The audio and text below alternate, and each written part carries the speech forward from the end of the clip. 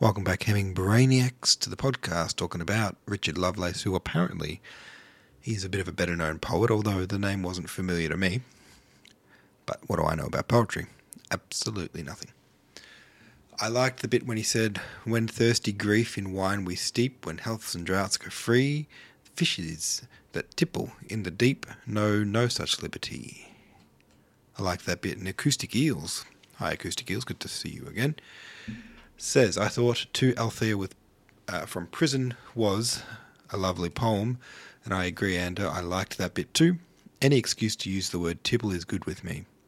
It is a good word, and it is a word you don't get many excuses to use. I love when that happens, when you get the chance to use a word that's a good word, but it's a very situational word. I think I also just liked that bit because he says fishes. I don't know why that tickles my fancy, but fishes. Anyway, Swim says the moment fishy says, "I liked these poems, smiley faces. Richard Lovelace is mostly known nowadays for these lines. I could not love thee, dear, so much. Loved I not honour more.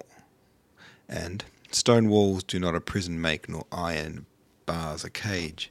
Lovelace is another of the Cavalier poets and was a royalist. He was born the eldest son of a wealthy family. However, he sold his lands and spent his fortune on equipping Charles I's army. In 1944, he was thrown in jail. 44? After petitioning Parliament to restore the Charles I to the throne after his release. I think that date might be wrong because I'm pretty sure this guy was around in the 1600s. 1644, I think, is what that's meant to be. Excuse me. Anyway, he was thrown in jail after petitioning Parliament to restore Charles I to the throne. After his release, he went to France to fight against Spain in the Franco-Spanish War. He returned to England after a few years and was again imprisoned, this time by the Puritans, who were battling against the Church of England. He died imprisoned in poverty at the age of 39. Techrific says, the first poem suggests that doing anything worthwhile takes a toll, a sacrifice. In this particular case, it's the act of going to war and leaving a loved one behind. I generally agree that doing anything worthwhile has a cost, and it's up to the individuals involved to consider if the cost is worth it. I'm just not sure that fighting a war just for the honour of it is the right motive. To defend your family, friends and the nation is a more convincing motive. What do you guys think? I think that there's a comfort to knowing that you've got kind of a plausible morality in that decision, regardless, like honour. Honour is honourable, right? Honour is honourable, and you can just kind of lay back on that.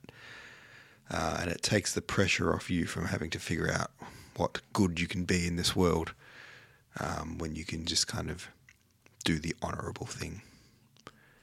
So I think that there was a comfort in knowing your place and knowing your role when you were part of a war effort.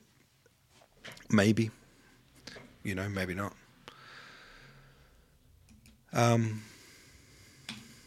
But good to see everyone back. Everyone being, 3 people. Techrific's good to see you. Swim, always a pleasure. Acoustic Eels, good to see you too. We're cruising through this poetry, guys. And I know we're all kind of keen to start reading a novel, and we will. But it's poems for now. Okay.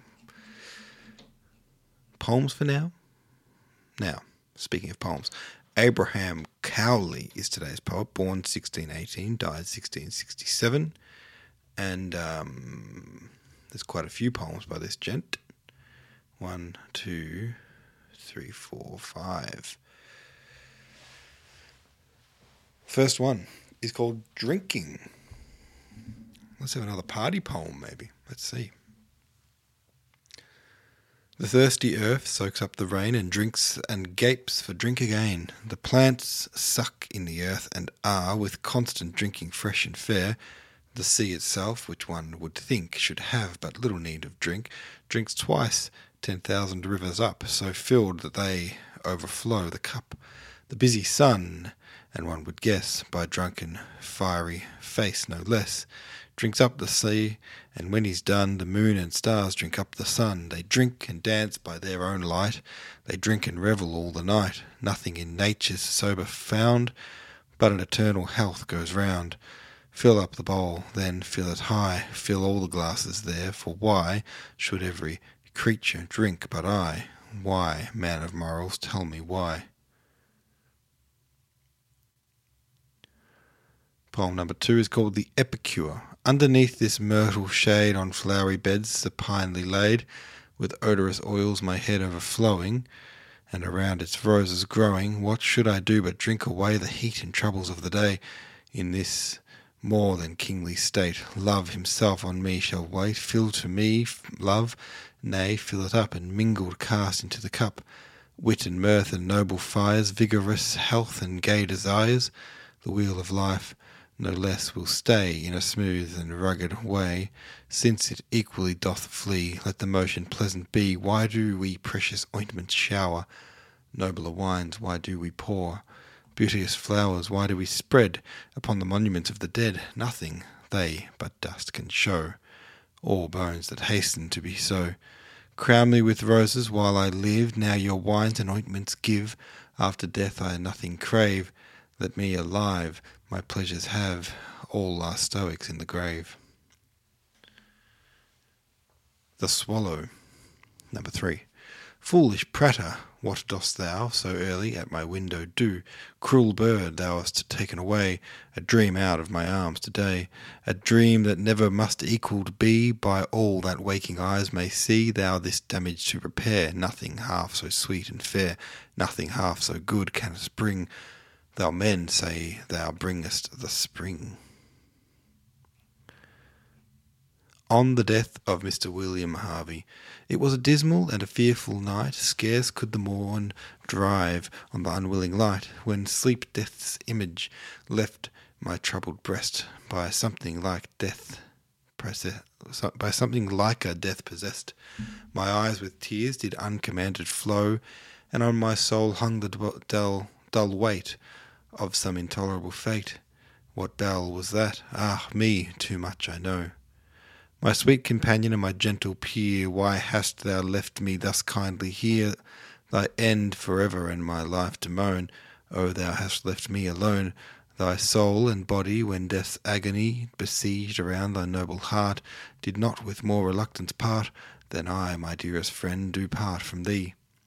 My dearest friend, who would I had died for thee? Life and this world henceforth will tedious be, nor shall I know hereafter what to do, if once my griefs prove tedious too.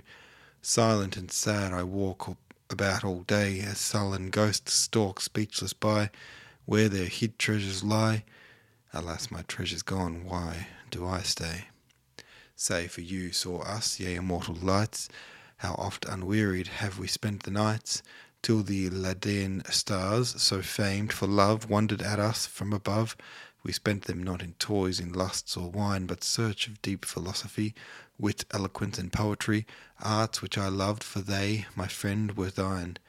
Yea, fields of Cambridge, our dear Cambridge, say, have ye not seen us walking every day? Was there a tree about which do not know the love betwixt us two? Henceforth, ye gentle trees, forever fade, or your sad branches thicker join, and into darksome shades combine, dark as the grave wherein my friend is laid. Large was his soul, as large as a soul as ever, submitted to inform a body here. High as the place 'twas shortly in heaven to have, but low and humble as his grave. So high that all the virtues there did come, as to their chiefest seat, conspicuous and great, so low that for me too it made a room. Knowledge he only sought, and so soon caught, as if for him knowledge had rather sought, nor did more learning ever crowded lie in such a short mortality. Whenever the skilful youth discouraged all writ, still did the notions throng about his eloquent tongue, nor could his ink flow faster than his wit. His mirth was the pure spirits of various wit, yet never did his God or friends forget, and when deep talk and wisdom came in view, retired and gave to them their due, for the rich help of books he always took. though his own searching mind before was so with notions written over, as if wise nature had made that her book. With as much zeal, devotion, piety, he always lived as other saints do die, still with his soul severe account he kept, weeping all debts. Out here he slept, then down in peace and innocence he lay, like the sun's laborious light, which still in water sets at night, unsullied with his journey of the day. But happy thou, taken from this frantic age, where ignorance and hypocrisy does rage, a fitter time for heaven no soul ever chose, the place now only free from those. There among the blessed thou dost for ever shine, and wheresoever thou castest thy view upon that white and radiant crew, seest not a soul clothed with their more light than thine. Last one is called The Wish. Well then, I now do plainly see this busy world, and I shall never agree. The very honey of all earthly joy does of all meats the soonest cloy, and they methinks deserves my pity. Who for it can endure the strings, the crowd, and the buzz and murmurings of this great hive, the city? Ah, yet ere I descend to the grave, may I a small house and a large garden have, and a few friends, and many books, both true but wise, and both delightful too. And since love never will from me flee, a mistress moderately fair, and good as guardian angels are, only beloved and loving me.